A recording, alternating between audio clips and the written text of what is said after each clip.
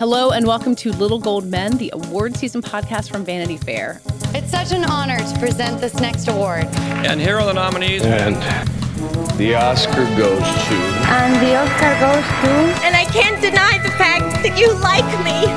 Right now, you like me. I'm the king of the world. There's a mistake. Moonlight, you guys won Best Picture.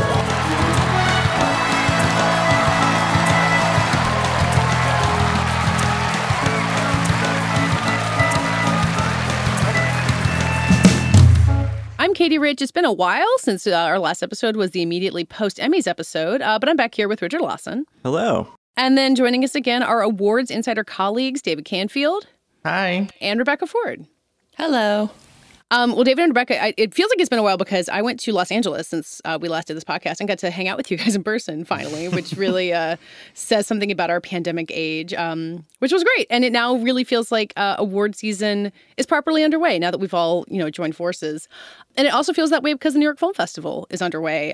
Richard, you're the only one of us who is there because you are in New York. Is there that crisp fall feeling on the steps of Lincoln Center right now? Does it all feel like it's happening?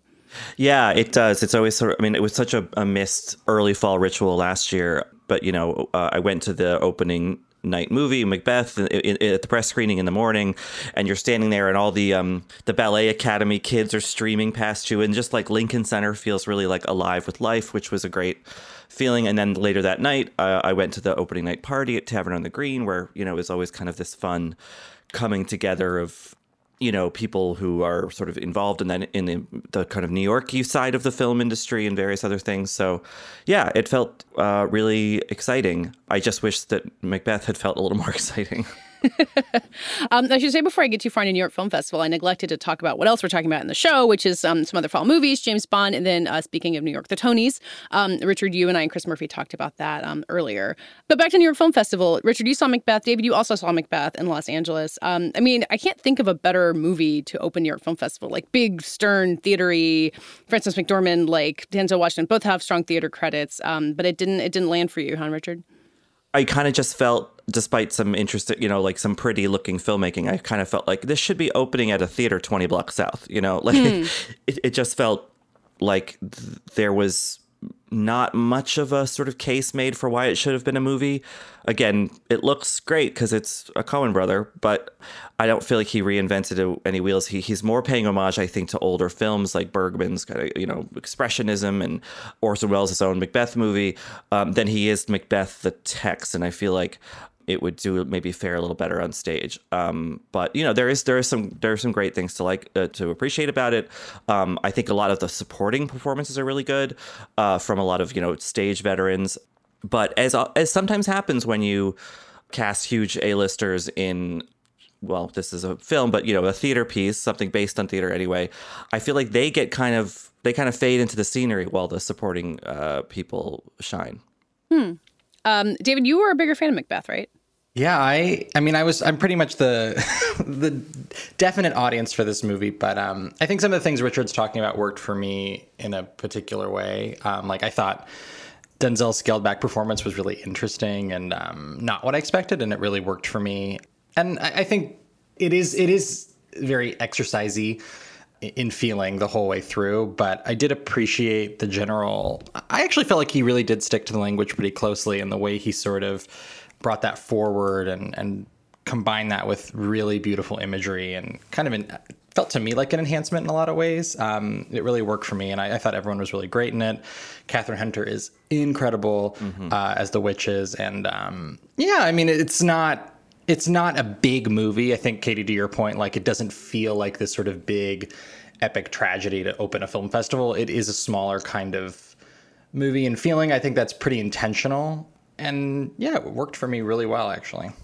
I think it does. And this has been, I've seen some good Shakespeare productions in the last, 6-7 years that do similar things. It makes the language really legible. I think that Macbeth is the shortest Shakespeare tragedy, so it is kind of an easier play than, say, Hamlet. But in other ways, in terms of the language, it's a bit denser, I find, anyway. And I really feel like you totally get what's going on, and not just sort of in a general sense, but in a specific, line by line sense. So that is absolutely credit to Coen and everything. Yeah, I don't know. I guess maybe it was watching Shakespeare at 10 in the morning. Maybe that's a bad idea. The bloody, like, broody Shakespeare, too. It feels like something you should watch at midnight. Yeah, I just felt a little underwhelmed. But, again, Catherine Hunter, amazing. Corey Hawkins is great as Macduff. Moses Ingram from Queen's Gambit has one great scene as Lady Macduff. There's an actor, Alex Hassel, I think his name is, who plays Ross. And he's this mesmerizing kind of androgynous figure hovering around the film. And I think the supporting performances really, really stand out. I just felt that McDormand and Washington, both formidable actors, and Washington in particular, known to be a terrific Shakespeare actor, they play it a little casual. And, you get, they don't need to be emoting, old school style, but I want to feel tomorrow and tomorrow and tomorrow. I want to feel out Damn Spot, and I didn't quite, they didn't quite register as potently as I hoped they would. To get down to what we do on the show, which is speculate wildly about awards that will happen in 8 months, like, it does sound like Denzel Washington doing Macbeth is as powerful a potential Oscar force as we thought it might be. I think he's going to be nominated. I don't know that the movie will have a broad enough appeal, number one, and that the performance, to Richard's point, is big enough to be competitive for the win. But I do think he's pretty safely in the 5. I mean, this is the question that I think is going to dominate a lot of the season, and you can see it in the New York Film Festival lineup. Like, is it movies that are going to hit with a very specific and very small audience? Like, what are the big picture broad hits going to be? It sounds like Macbeth might be many of the kind of more niche ones that are out there this year. I mean, I think that people flocking to Apple TV Plus to watch Ted Lasso in the morning show are going to go right and watch a square aspect ratio black and white Macbeth. I think that totally tracks for me. Listen, I just watched Foundation, which is Apple's big new expensive show. And I don't know who's going from Ted Lasso to that either. So the strategy is really all over the place. We should talk about the rest of the New York Film Festival lineup, since, as usual, there's this kind of huge, broad swath of movies out there. A lot of stuff we talked about from Telluride, like Power of the Dog, Come On. Some stuff from Cannes, Memoria, Titan, Parallel Mothers. I mean, Richard, you have seen a lot of the stuff that's here already, but is there anything that's standing out for you in terms that you've already seen or that you're looking forward to? I'm really looking forward to Parallel Mothers. I have not seen that yet. And it feels that wasn't at Cannes, was it? I just misspoke, didn't I? It was at Venice. It was at Venice. Yeah. Got it. Okay. Yeah. So I'm looking forward to that because it seems to be, I mean, Penelope Cruz and Almodovar, they, obviously have a long working relationship, but this seems like maybe from what I've heard, the best of their collaborations in a while. So, and the story sounds intriguing, and I don't know. I'm liking this kind of third act of Almodovar in terms of his filmmaking, where it's a little melancholy, but kind of also returning to some of this sort of not soapiness or melodrama, but whatever, the quality of some of his earlier films. I think we saw that with, the Antonio Banderas film a couple years ago. Yeah, David, you talked to both of them for a piece on Parallel Mothers not so long ago. So it does seem like that melancholy is right there. Yeah, and I think, without spoiling too much, it's probably my favorite Penelope Cruz performance in a Almodovar movie. And he really brings things out of her that I don't think another director has so far. And she herself said that to me. So there's a mutual understanding there that translates nicely in this movie. Rebecca, is there anything you're seeing, from a distance from the New York Film Festival lineup that maybe you've seen earlier or intrigued by that we kind of want to see how it fares when it goes in front of a big audience at this festival? I think there's a lot that's coming out of either Telluride or Venice that it's interesting to see if the buzz is going to keep building. I know Flea was a big talking point at Telluride and is also playing in New York. And I for me, it just feels like those ones that are on the next step of their festival journey, and just to see if the buzz keeps building is most interesting to me. Not as much the new stuff. I am seeing Macbeth on Friday at 10 a.m. and now I'm a little worried that 10 a.m. is not the time to see on it. On a Friday. On a Friday. So I'll get back to you guys on how I feel about the breakfast with Macbeth. But yeah, it's mostly the stuff that's, on its third festival that I'm curious to see how people react. Yeah. It hadn't screened yet by the time the opening night party happened, but a lot of people I spoke to were really excited about Flea, and I think the reactions to that just came out yesterday. I think maybe that was the first press screening or something. Anyway, and those seemed good. Red Rocket seemed to be playing really well, which I think is fun. So yeah, there's interesting news coming out of the festival. I've seen a lot of people talking about Souvenir Part 2, which I guess isn't a surprise because the Souvenir had such a huge fan base and it played really well at Cannes. And I don't know how big the audience for that is, but it seems like the people who know what they want from the Souvenir are really getting what they want in that one. Yeah, that and Bergman Island, too, I thought played quite well in New York. Yeah. Flea is really interesting to me because I saw that as part of the virtual Sundance, 1,000 years ago. And it felt like it was something, and we talked about it then, like, what is buzz when nobody's actually in the same place? But it felt like it really had that. And that got picked up by Neon, or maybe they had it at Sundance already. But, Neon, the people who made Parasite a Best Picture winner, like, with something as powerful as that movie, because it's really good. That's going to be a really interesting thing to watch. Yeah, there's a full press for that one. I'm really interested in those Sundance movies that are kind of having this late second wind. I mean, you have Flea, which Beyond Doc is also a contender in animated and maybe even picture if Neon can really push it that far.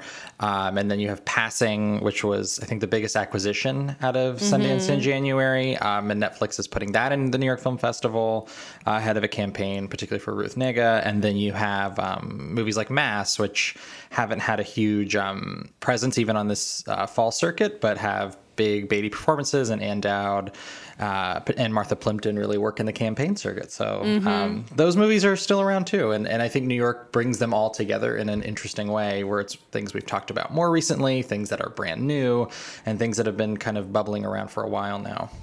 Yeah, I think there's nothing I admire more than a Sundance debut that can keep its momentum for literally an entire year to the Oscars. Plus. Plus now. So those are the ones that have the most talented PR and awards teams, in my opinion. Yeah. I think the biggest acquisition was Coda, right? So Coda, Sundance too. But, it's interesting talking about these other Sundance films that have had this kind of relatively more leisurely, like, we'll go to do another festival and, build buzz. You kind of wonder if, like, maybe Coda should have been held for some fall festivals rather than premiering in August.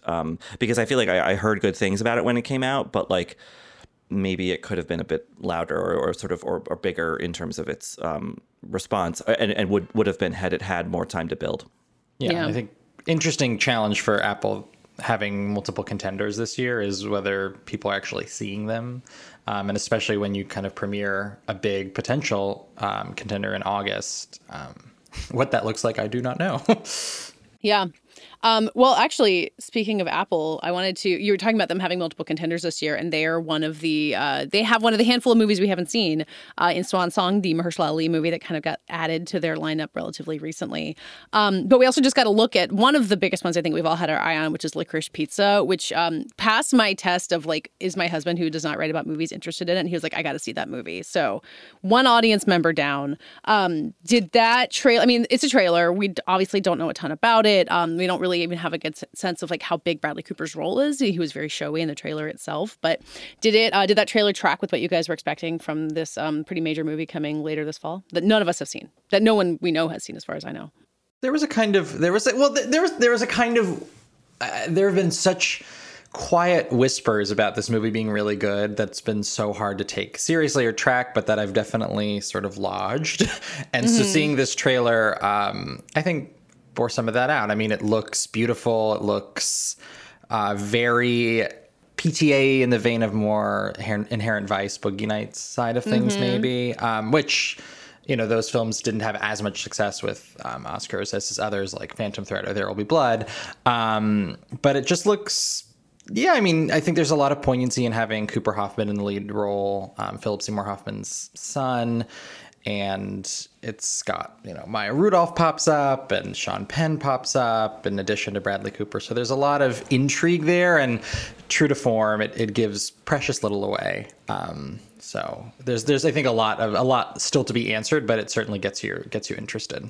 It's intriguing that Bradley Cooper's playing John Peters, right? Like Barbara Streisand's former hair designer turned producer, which prompted me to go watch that Kevin Smith story about working on the Superman film with John Peters, which I mean, it's a lot of Kevin Smith, so I don't know, it's not for everybody, but, like, it is an amusing and interesting story about a very eccentric Hollywood figure. I just really, really, really do not want to say the phrase licorice pizza for the next 6 months. That's the thing I'm dreading. I miss the soggy bottom era. Yeah, right? That was worse, maybe? The jokes were better, though. Exactly, the jokes were better. Exactly. We'll just all call it the PTA, right, for the entire season. Be very can about it. Yep.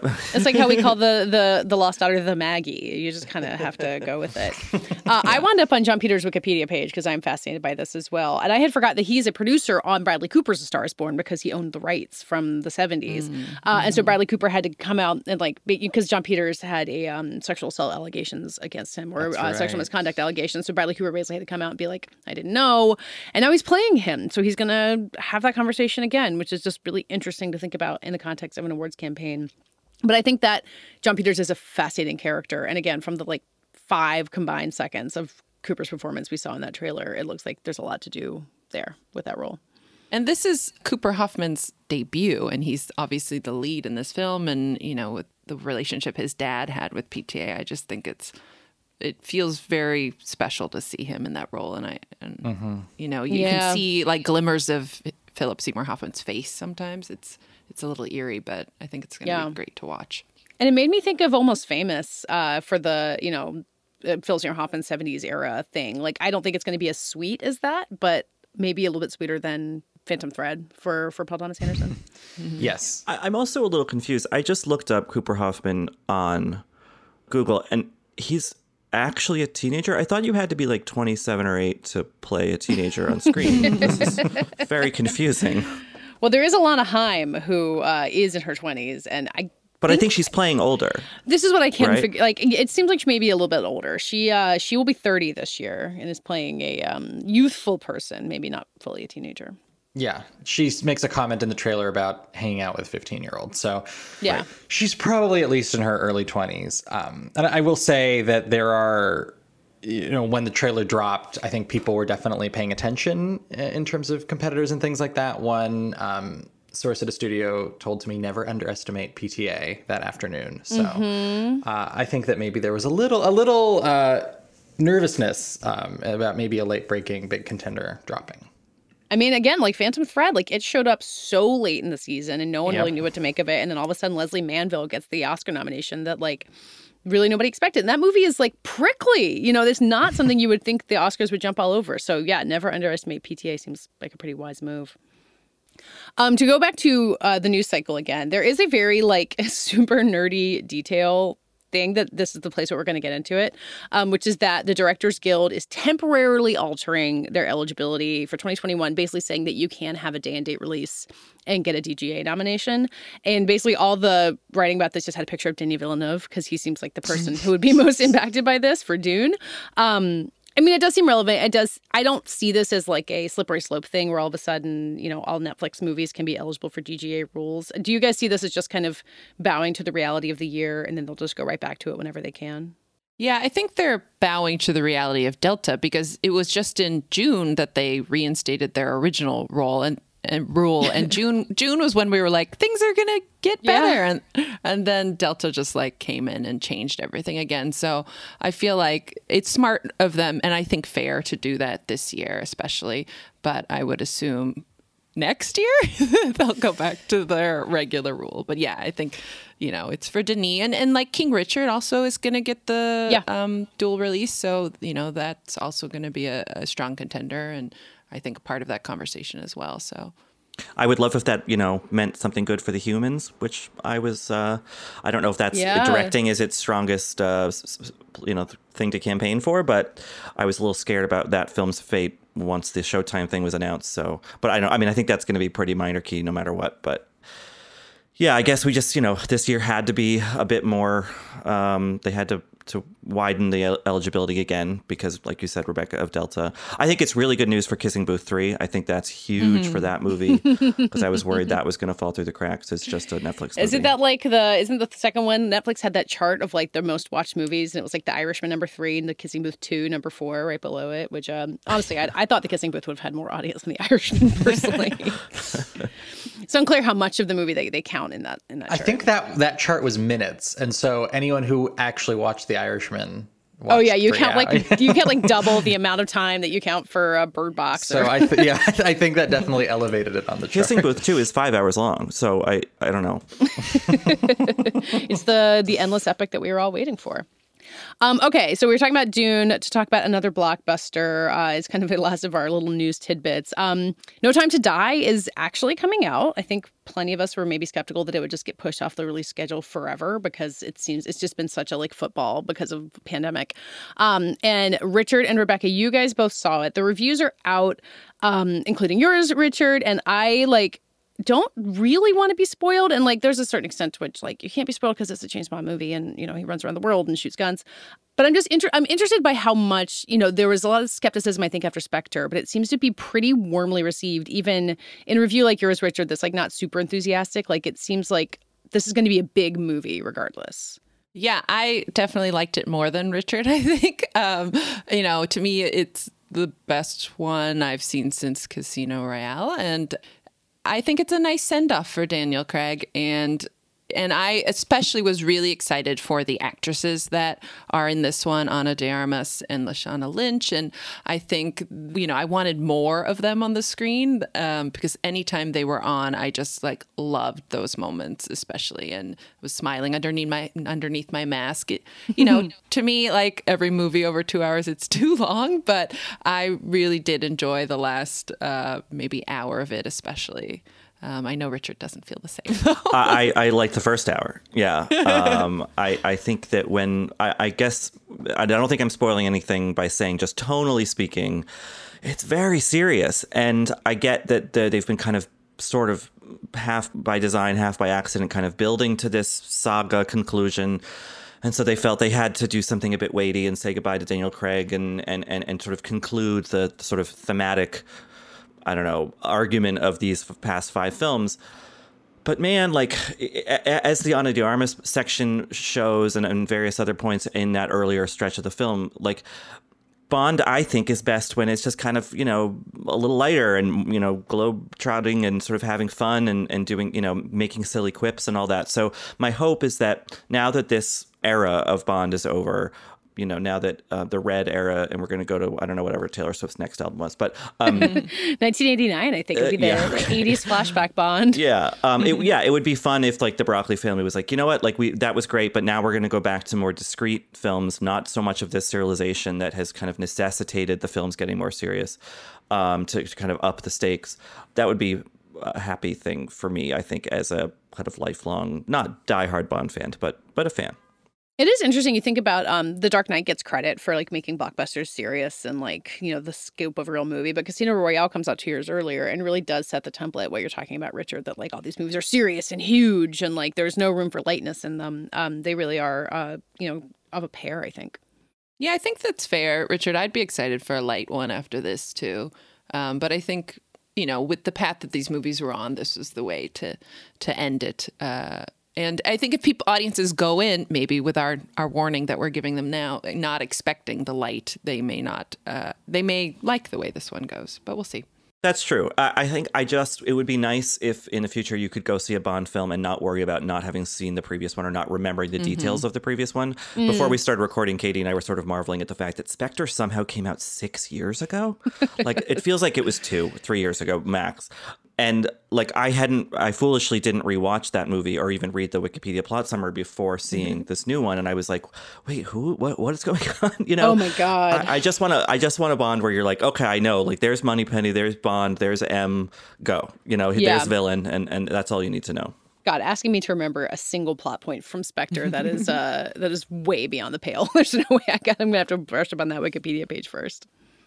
It actually helps to go back and read all of the plot descriptions from Casino Royale to Spectre, because that's what I did before writing my review. Just to like bone up on like how this is all roughly connected, even though I don't think it was always planned to be connected.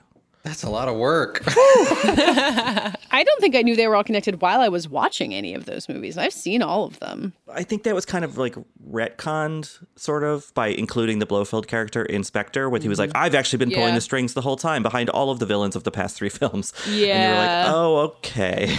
Yeah. I mean, I love Skyfall, and like that one, I remember like feeling pretty contained within itself, even though like they've tried to undo that in the past. And I was thinking about Skyfall again and thinking about Oscars, because that movie felt like it came kind of close to a Best Picture nomination at that point. Like, and there were a lot more blockbusters to choose from that year, and we don't really have that many this year. Does that give you guys any sense that like this movie might really make a run for it? I think they're trying, but I'm just not sure. Well, like if you want to have a blockbuster, we're having a full 10 this year, which David, you and I have talked about, like could make room for some really interesting things. And if you want to have a big blockbuster in there, like it's kind of, I guess, Dune, West Side Story, and this, really? Yeah, that's That's it. I mean, I think it depends on how strong that sentiment is, especially when I think Dune is probably pretty safely in that 10. Mm-hmm. And I think West Side Story is a huge question mark right now. Could go very strongly in either direction in terms of its Oscar chances. But I think there is going to be some sentiment with the send-off and a strong campaign. There's also just like the big question of like MGM suddenly having several contenders and how they balance them and what they prioritize. Including Licorice Pizza. All of their movies are unknown. I mean, House of Gucci is an unknown as well. So there's a lot that I think that they have to sort of figure out internally before deciding just how viable this might be. Yeah. Is Billie Eilish going to win an Oscar for that song? Song is going to be really competitive, but I think she'll definitely be in the conversation. Didn't it win a Grammy already? Oh, yeah. It won Best Song Written for Visual Media. Yeah, I knew it was eligible before, so... Oh, that's really incredible. Sorry, what is it going to be competing with? The Beyonce song from King Richard? Let's see. We were just talking about this in Slack. Like Lin-Manuel Miranda has Vivo, and then also another animated movie, and then also I think there's original songs in Tick Tick Boom. There's original Dear Evan Hansen songs. Diane Warren's out there this year. Is there an original in West Side Story? Yeah, they wrote a big ballad aria for Officer Krupke, I think. Living for it. But it's like got a pop kind of beat behind it. It's going to be like a top 40 thing, I think. Original song is my endless fascination. And every year it's just hard to like figure out what in the world to expect from it. I think there's an original one in The Heights, if that manages to come swinging back around. And then Respect, I think would have one with just Jennifer Hudson. Right. Just like the Leslie Odom Jr. Sam Cooke song last year, where it's like, here's a song that's sort of like this famous musician that the movie's about. It is just a lot of musicals that landed with kind of a whimper for one reason or another. So yeah. Oh, and the Diane Warren song for Macbeth, right? that Frances McDormand sings, right? Which it plays over the Out-Damn Spot monologue. yeah, which is distracting. I need to do some original song research because again, I'm always fascinated by it. And we'll have a whole segment. Maybe we'll like listen to clips from the contenders. But I guess if you wanted to put money on it now, saying Billie Eilish will win an Oscar is not a bad. I mean, if Sam Smith won for that song, Billie Eilish can didn't Adele win one? Oh as yeah, well, Adele right? won for like a legitimately great song for a great movie, and then the Sam Smith song was not. It's great. like it because it's such a thing. I think that takes it so far, and then when you have a lack of strong competition, that only bolsters the case. So she's probably a default frontrunner right now. That seems safe to say. Yeah, congrats. I mean, I want to see what she'll wear to the Oscars, so let's do it. Well, now we're going to share a segment that Richard and I recorded earlier this week with Chris Murphy, who is our colleague and our resident theater nerd who watched the Tonys. Richard and I caught up on the Tonys as well. And it was an interesting award show, both for the way the show worked and for the winners. So let's listen to that conversation. Well, Richard, between the two of us, we watched the whole Tonys because you watched the first half of the Tonys. I watched the back half on Paramount Plus, both of us, which we'll get into that usefulness as an app. But that's why we needed another expert to bring in. So we have our colleague, Chris Murphy. Hello, Chris. Hi, so happy to be back to talk about the extravaganza that was the 4-hour Tony Awards. A show so big, one network couldn't contain it. It had to spill into other platforms. Streaming and network combined. Yeah. It is the future. I was going to say, Chris, that people don't know your Broadway nerdery having from the show, but because you've been on here to talk about Chicago, I think people might be getting the sense that you are our Broadway kid above all at VF. Yeah, I feel like I lead with that. So if they don't get it, I don't think that's on me. I think I'm pretty clear that I am a Broadway junkie, theater kid, all of that. And you had seen a good number of the nominees. I mean, you'd seen them, like 2.5 years ago, but you had seen a lot of these nominees, right? In the late 90s, I saw Slave Play. But I have seen a bunch of them. Not every show, but I have seen a bunch of them. Though it does feel, eons ago in so many ways. Yeah, well, we should talk about the winners of the Tonys themselves, but I wanted to talk about it as a show, too, because I think, even more so than the Little Gold Men listeners who might see Broadway shows, like how you put on an award show right now, I think is a really interesting question. And it's an advantage the Tonys always have because they have all these performers who can jump on stage and just like stun everyone without anything around them, sing a cappella and they're fine. And they really leaned into that, especially in the back half of the show, which is what I watched, where they had all these like big performances with, reuniting Kristen Chenoweth and Idina Menzel. But overall, Chris, having watched the Paramount Plus part and then also the CBS part, how did you feel like they did as a show?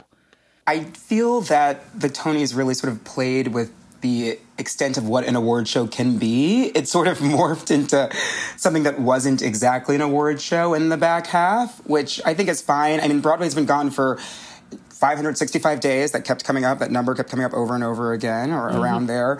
And so I do feel theater and the theater industry has sort of deserved, having sort of a massive, expanded, somewhat bloated award show.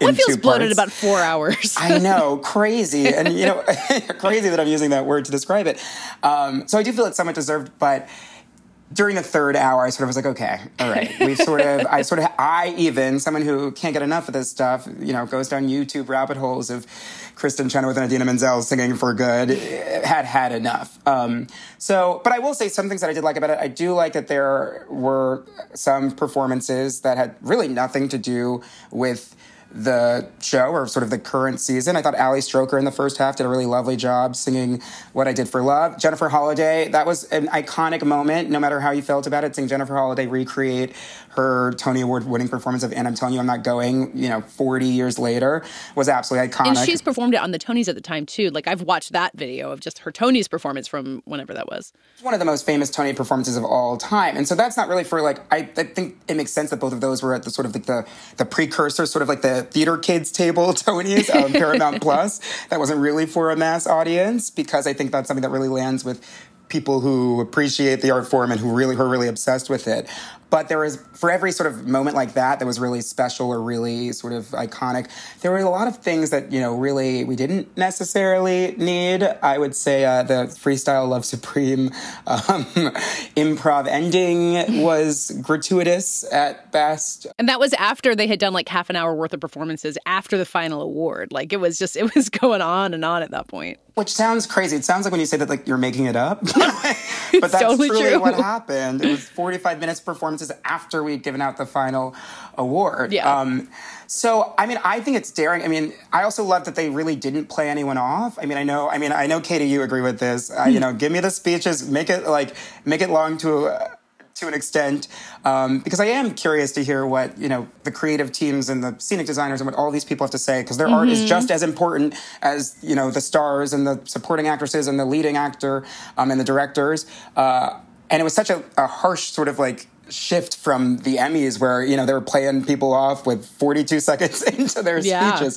Getting these sort of longer speeches was pretty special. But yeah, I found myself sort of careening from being like, oh my God, I'm having such a great time. This is so weirdly specific and odd, but it's so for me, to being like, I cannot believe that we have 99 more minutes left of this broadcast. Chris and I wrote something for VF.com last week about going back to Broadway. We both went to go see Come From Away on its first night back, and Chris had seen a couple other shows previous to that. And I think the biggest thing that we wrote about and sort of felt in the theater was that there is this effusive, we're back. They were 4 standing ovations before the show even started, really. The ending was just I feel like we were standing for 20 minutes, which is as various things happened. Absolutely. And I think that spirit, that infectious kind of aren't you so excited? Didn't you miss this? That was palpably conjured up, even just watching, on Paramount Plus the day after, in my case. I think that what hampered it as a broadcast and what hampered that feeling was that they were like, oh, and we also have to give out awards. And that was not the CBS broadcast. It was just the streaming. But especially in a year when the winners and the nominees, and there were controversies surrounding so many categories, and in terms of what won, that it put this kind of lopsided, kind of grim, hampering effect on this thing that was supposed to be so celebratory, you know? So I kind of feel like maybe they should have just said, hey, sorry, 2019 to 2020 season people, we're going to have a dinner for you and give you your awards and put out a press release. Instead of the Tonys, we're going to do this big Broadway's Back spectacular. So that isn't kind of affected by imbalances in the winners list. Well, we should talk about the winners, because that seems to be like, when you go through and look at a list of the winners, it's like 4 shows that won all of the awards. And we talked about this with the Tonys last week.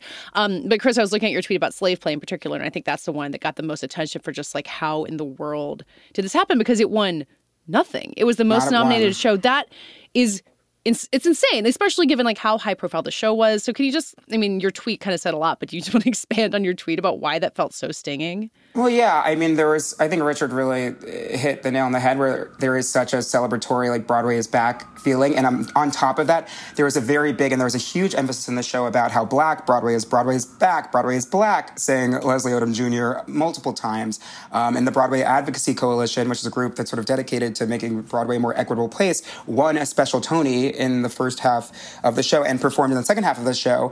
And while that's all well and good, when Slave Play, which, whether or not you liked it, a very controversial piece, was the most nominated play of Tony history, probably one of the most impactful pieces of theater that I've seen in the last, 10 years, and clearly has created sort of a legacy for itself. When that show goes 0 for 12, it makes all of the, Broadway is Black, all of the talk about how much Broadway needs to change, it feels like lip service. It doesn't feel like anyone is doing anything more than just paying lip service to this idea or creating any sort of meaningful change. And it just really sort of highlights the chasm between, at least for me, the chasm between talking about making change and being inclusive and bringing more people to the table, which is what Kenny Leon said during his pretty wild and kind of fantastic speech, accepting best revival of a play for a soldier's play. But it's very easy to say something and then not deliver in regards to action. And obviously, awards are subjective. They are somewhat meaningless, even though we all know that, there's a lot of cachet and money and access and power that is to be gotten from winning awards. It just highlights this huge, big cliff that I don't think the Tonys or really any awards body, or even really the entertainment industry, has been able to sort of build a bridge over between wanting to celebrate like really exceptional work from Black artists and actually celebrating that. Yeah. And we talked about this last week with the Emmys too, when, Michaela Cole winning one Emmy for I May Destroy You. It's up against Mayor of Easttown and these really great shows. And you kind of see how like one individual thing can't do that. But when you see a 0 and 12 category, it becomes bigger than that. It's not just like, oh, well, they like this other person was better. Like, was A Christmas Carol really better in every possible category? I didn't see A Christmas Carol. Maybe it was great.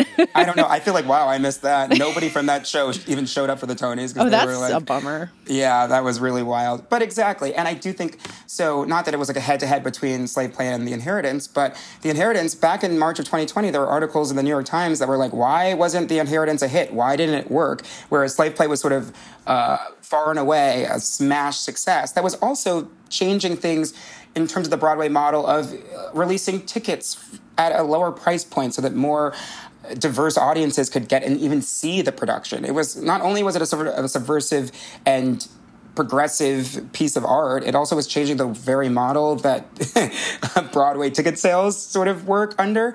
So to see it sort of lose repeatedly to, again, not even, I enjoyed, 1/4 of The Inheritance, which also sort of felt like the Tonys in that it was incredibly long. But I enjoyed some of The Inheritance, but to see it lose sort of to a more sort of traditional, less challenging production, that at the end of the day, even if we're talking about awarding shows based on their success in the box office, Slave Play was more successful than The Inheritance. Yeah. And I think it's worth noting that Slave Play is coming back this season in November. It was announced today. Slave Play is coming back. The Inheritance is closed for good. So it brings up a lot of questions about what we award and why we award it and how much we really want to, as a community or a society, award challenging Black art, or art that isn't, that goes against the norm in a really sort of visceral way.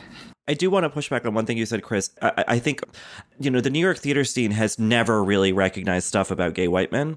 So I just felt like... Never. Angels in America, who? Especially when actors who are straight win awards for that work. I think also, there was also the Jagged Little Pill controversy, which surrounds the way that they've been treating their actors, specifically actors of color and non-binary actors, and the controversy over Lauren Patton's role, and she won a Tony last night. But that aside, which is the most pertinent aspect of the Jagged Little Pill controversy, Moulin Rouge and Jagged Little Pill, it was two jukebox musicals winning everything. And I know that was because of a truncated season partly, but it just was like Broadway's back, and then all of this depressing shit happened, And well, it was the Tina Turner musicals, it's technically jukebox too. I mean, I think that one got a little bit more critical acclaim. There was not even one Best Original Musical nominated for Best Original Score for a musical. It was all plays because there were no original scores in the season, which is a huge, huge, huge problem. Yeah. But the Jagged Little Pill, I definitely would direct people who are listening who want to learn more about that to read Nora Schell's, their tweets and their sort of post about their experience in A Jagged Little Pill. And I will say, to Lauren Patton's credit, she did address the controversy in her speech. She didn't sort of ignore it. Diablo Cody didn't really mention anything regarding sort of the controversy surrounding Jagged Little Pill when she accepted her award. But yeah, it felt like we had, to Richard's point, it felt like the celebratory, we're back. It's so exciting that Broadway's back that we're just going to sort of like glean over all of these other really sort of problematic and systemic issues that rose to the surface in this quarantine period when there was no Broadway. And we're just not going to really mention that because right now that's not what the vibe is. The vibe is like, we're happy that we're back. So like, let's not even talk. Nobody even said the word Scott Rudin, which I think is kind of insane. Wow. Given everything that has come out about, his practices and how, and how central to Broadway. Yeah, how central to Broadway in addition to movies he's been. Yeah. Yeah, not a single person said a word about any of that. And again, obviously, I think what Richard said is right. This was, as much as this was an award show, it was really more of a commercial for please come back to the theater and look at how much, and also like look at the, the spirit and the perseverance of the theater community. We've gotten through, or they've gotten through almost 2 years of darkness, which is something to be celebrated. But it did feel like it masked a sort of an insidious underbelly that it was just better not to talk about. Because look, we can just watch Ben Platt and Anika Noni Rose sing Move They On. were great, though. They have beautiful voices. I do feel like they were sort of singing in completely different worlds. But, that's what your subtweet was about. Sorry, yes. I should not have even said that on this program. But gorgeous voices, even though Jake Gyllenhaal and Annalee Ashford were both in the audience. That was weird that they were and both Bernadette there. Peters was also there, so just sort of interesting that they made them sing that. But that being said, it was amazing to see them, these beautiful voiced people get up on stage and wow with just a microphone and their voice. You don't see that at the Oscars. You don't see that at the Emmys. It's something that really only theater people have. But like Richard said, we would be remiss not to mention, like, there is a lot of stuff that was not really talked about or addressed that really needs to be sort of addressed in the future. Yeah. Well, yeah, the Tonys and the Grammys, I think, do better than any other award show, being like, here's an advertisement for our industry. Here is what is worthwhile about what we do. And that's just kind of the format of it. But in terms of being like, get that feeling of being in a live on stage, like you get Audra McDonald and Brian Stokes Mitchell back together on stage. Like, it's like bottling the appeal of Broadway within 3 minutes. So kudos to them for, I think, pulling off what, the financial imperative they really have to just get people to come back. Oh, yeah. I made my boyfriend, he was like, what's that song? I've never even heard that song before. And I was like, okay, now we're going to YouTube and I'm going to make you watch all of the Ragtime Prologue and then Wheels of a Dream. So it did succeed in that. And Audra was an amazing, she did a really great job as hosting it the first half, I will say. I would love to, she can do no wrong in my eyes. Yeah, and as someone who watched the DVD of The Leading Ladies, the Broadway thing from the late 90s, and my friends and I were particularly obsessed with Jennifer Holliday singing And I Am Telling You, to see her do that at 60-something years old, like, and still sounding incredible, like, that was really cool. And there were nice things about it, like, I know that, I am, and Chris, you are, and a lot of people are. I am really excited that not just like cool off-Broadway stuff is reopening, but actual, big commercial Broadway, because that does have a certain magic to it. And it was cool to see Danny Burstein finally win, and Mary Louise Parker getting a very deserved award for her incredible work in The Sound Inside. And there were happy moments. It just had this weird I feel like for every happy thing that happened, then like 3 unfortunate things would occur immediately after. Absolutely. And I will say, I was so happy to see, Danny Burstein and David Alan Grier and Lois Smith sort of win these legacy Tonys for their great work in these, in these shows.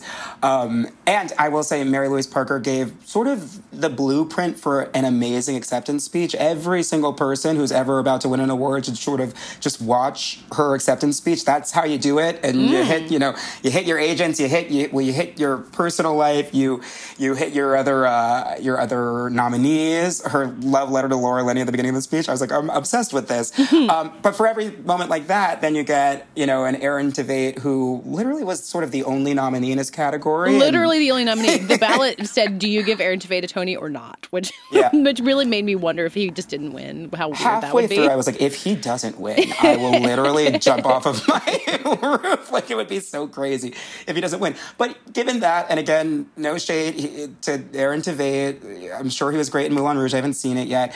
But, his speech sort of was a long list of thanking people in the industry who sort of helped him get to a certain place, which, while that's all well and good and that happens a lot, I was sort of hoping that maybe because he sort of was definitely going to win, we get something a little bit more exciting, a little bit more personal. He did get choked up at the end, which was nice. But it was just a weird mix. And it also felt very, and I would love to hear what both of you think, read the separate halves of the telecast. It did feel sort of slapdash thrown together. The teleprompter work was weird, and there was something sort of like a rough and rumble quality to the whole thing that, I sort of love, because live theater is sort of like that, but it sort of lacked a sort of polish that I would have expected from the literal Tony Awards. The literal Tony My Awards. guess would be those were hard to rehearse, I guess, because of protocol stuff, but maybe not. But it did feel a little rickety. It was a little bit like, okay, is this all going to kind of fall apart any second? But, I guess there was some of that kind of scrappy quality. Audra McDonald at one point, they came back for commercial, and she just kind of quietly said Audra McDonald because she was reading from the teleprompter. and then she bounced back from it and she laughed. And it was really this is live and organic and whatever. That's really funny. Yeah. It was absolutely amazing. And it's I love moments like that. And then there was Andre DeShields, waiting for, he was introducing Ali Stroker, who won a Tony for Oklahoma 2 years ago now. And he was waiting to say the name of the play, which she won a Tony for. And he took a very long pregnant pause before he said, Oklahoma. that I will simply never forget. It was so distinguished and so powerful, but clearly just the teleprompter wasn't working. So there were plenty of moments like that. That's sort of why we love award shows. And there were plenty of moments of why we don't love award shows. Yeah. Certain, realities. I would say realities. And, I don't know why of all of the opening numbers that we could have sort of landed on to sort of bring us back to Broadway, we started with sort of the original cast of Hairspray singing You Can't Stop the Beat without sort of any dancing or any choreography, just sort of standing there with microphones. Matthew Morrison, the Grinch's own Matthew Morrison, misremembering the words to this number was sort of an odd way to start. And that I would love to talk to whoever made that decision and just sort of pick their brain about why that was how we began. Leslie Knope Jr. had choreography in his opening number for his half, so they got that part together. So suave, so good, so cool. Really good. I mean, him and Audra McDonald both as hosts makes me think about what the Oscar version of this, that's getting Tom Hanks to host the Oscars, and obviously they're so comfortable, they know everybody in the room, they have so much authority in that space. I think especially Audra McDonald, maybe that is a good answer for the Oscars. Stop bringing in talk show hosts, bring in somebody who everyone in the room will listen to and want to respect when they're up there. Yeah, I mean, I didn't miss a comedian. No shade to Neil Patrick Harris, but I was let's get an Audra or a Leslie Odom to sort of run the ceremony. Someone that we know, has earned the respect of everyone in the room. And there were some funny bits. I enjoy a Josh Groban, comedic number. Yeah, sure. You know, there were some really fun moments. And I will say, having the legacy duets, that was just so fantastic. Even though it was after the last award was given out, but having What You Own, Adam Pascal and Anthony Rapp, Kristen and Adina singing For Good in perfect voice, cut to me choking back tears, and then the pièce de résistance, Audra McDonald and Brian Stokes Mitchell, truly having the time of their lives singing Wheels of a Dream. That captured the magic of Broadway in a way that just, I don't know, nothing else really in the night, I think, hit in terms of at least, in a bam, bam, bam, like 1, 2, 3 punch. It was like, that's what we came here for. That's what we want to see. Yeah. It was a great note to end on, and they cut to people in the audience, and despite them having been there, since that afternoon, like they seemed very rapt because it was an incredible moment. And I think, per your suggestion, Katie, Audra only hosted the first half of the show, but she was a host, and then she sang at the very end. So if we got Tom Hanks or Meryl Streep or Denzel Washington to host the Oscars, they would have to perform some sort of dramatic scene at the end. I'd be fine with. Denzel Washington's literally in Macbeth right now, so have him host the Oscars and then perform a soliloquy at the end. There you go. Yeah. They should pay us for that idea, because that's actually brilliant. That does it for this week's show. We'll be back next week. You can find us in the meantime at VanityFair.com with New York Film Festival coverage. Rebecca, you're going to a big a party at the Academy Museum, so by the time people hear this episode, they can read your report from that, which I'm excited to hear about. Are you ready? I'm ready to be in a room full of elegantly dressed people again for the first time, so I'll let you know how it goes. Who will all be wearing masks when they're indoors, just to be clear. So yeah, find that. In the meantime, you can find us on Twitter at Little Gold Men, and on our own, I'm at Katie Rich, and Richard. Rylos. And David. David Camfield 97. And Rebecca. Rebecca M. Ford. You can also sign up to text us and receive text from us at joinsubtext.com/littlegoldmen or text 213-513-7169. This week's episode was edited and produced by Brett Fuchs, and this week's award for the best description of the Daniel Craig James Bond era goes to David Camfield. The Soggy Bottom era.